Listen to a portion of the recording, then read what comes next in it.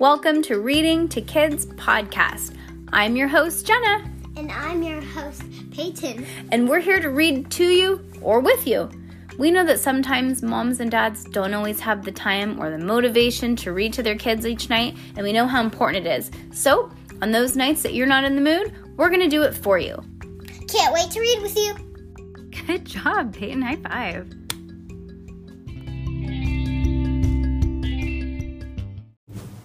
All right, a series of unfortunate events.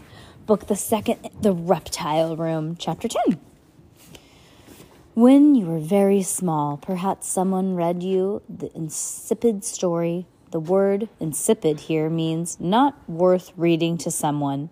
Of the boy who cried wolf, a very dull boy who you may remember cried wolf when there was no wolf, and the gullible villagers ran to rescue him only to find the whole thing was a joke.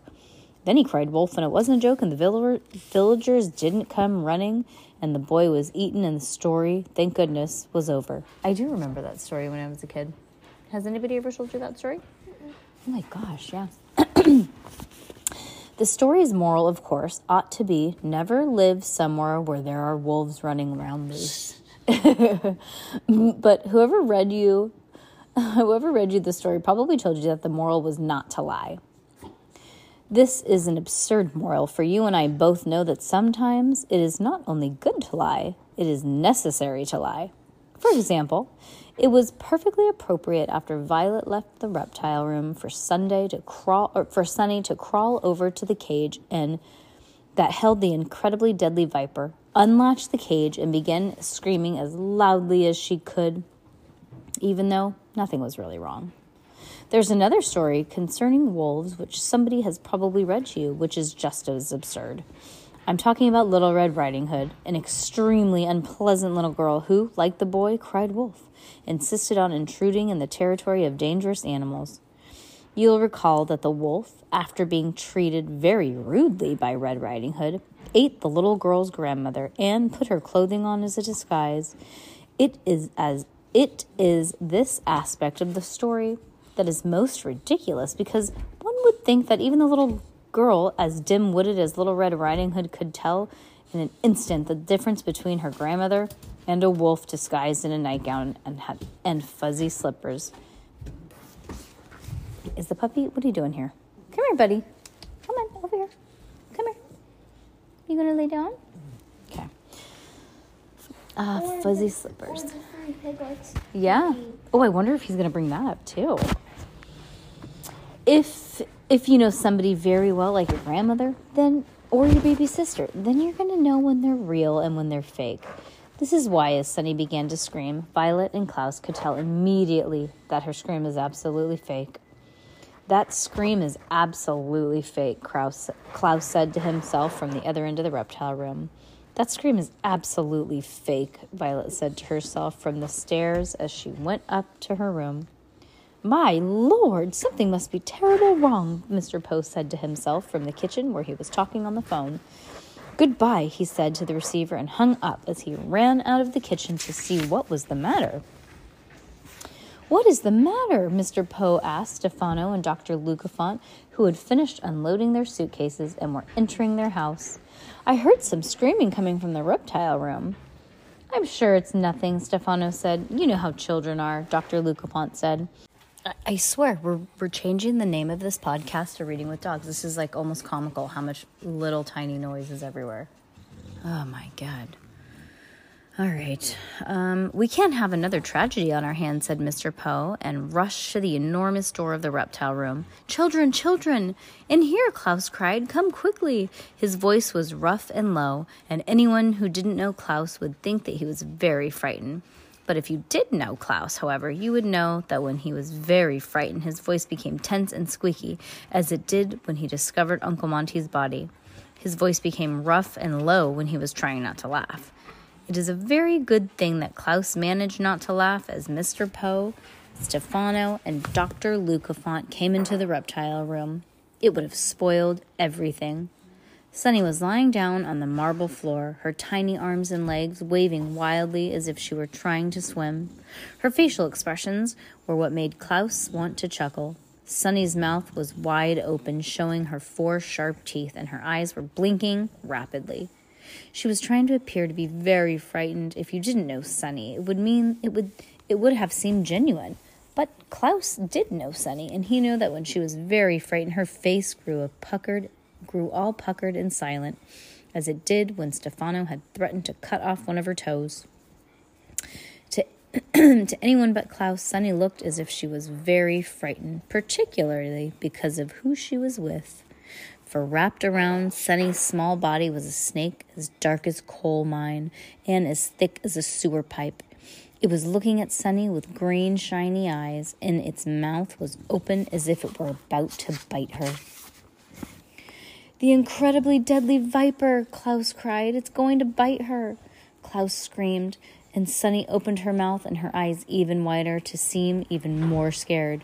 Dr. Luca Font's mouth opened too, and Klaus saw him start to say something, but he was unable to find the words. Stefano, who of course was not to have cared about Sunny's well-being, at least looked surprised, but it was Mr. Poe who absolutely panicked. There are 2 basic types of panicking: standing still and not saying a word, and leaping all over the place, babbling to anything that comes to your head. Mr. Poe was leaping and babbling. Klaus and Sunny never seen the banker move so quickly in such a high-pitched voice. "Goodness," he cried. "Golly, good God, bless Allah, Jesus, hell, Hera, Marion, Joseph, Nathal, Hawthorne, don't touch her, grab her, move closer, run away, don't move, kill the snake, leave it alone, give it some food, don't bite her. Leave it away. Here, Snaky, here, Snaky." The incredibly deadly viper listened patiently to Mr. Poe's speech, never taking his eyes off of Sunny. And when Mr. Poe paused to cough into his handkerchief, he leaned over and bit Sunny on the chin, right where he had bitten her when the 2 friends had first met. Klaus tried not to grin, but Dr. Lucafont gasped, and Stefano stared, and Mr. Poe began leaping and babbling again. "It's bitten her," he cried. "It's bitten her, it's bitten her. Calm down, get moving, call an ambulance, call the police, call scientists, call my wife. This is terrible, this is awful, this is ghastly, this is phantonomical, There's nothing to worry about," Stefano interrupted smoothly. "What do you mean, nothing to worry about?" Mr. Poe asked incredulously. "Sunny was just bitten by, what's the name of that snake, Klaus?" "The incredibly deadly viper," Klaus answered promptly. "The incredibly deadly viper," Mr. Poe repeated, pointing to the snake as it held on to Sunny's chin with its teeth. Sunny gave another fake shriek of fear. "How can you say it's nothing to worry about?" "Because the incredibly deadly viper is completely harmless," Stefano said. "Calm yourself, Mr. Poe. The snake's name is a misnomer that Miss Dr. Montgomery created for his own amusement." "Are you sure?" Mr. Poe asked. His voice got a little lower, and he moved a bit more slowly as he began to calm down. "Of course I'm sure," Stefano said, and Klaus recognized a look on his face, remembering from the living room at Count Olaf's house. It was a look of sheer vanity, a word here which means Count Olaf was thinking that he is the most incredible person who had ever lived.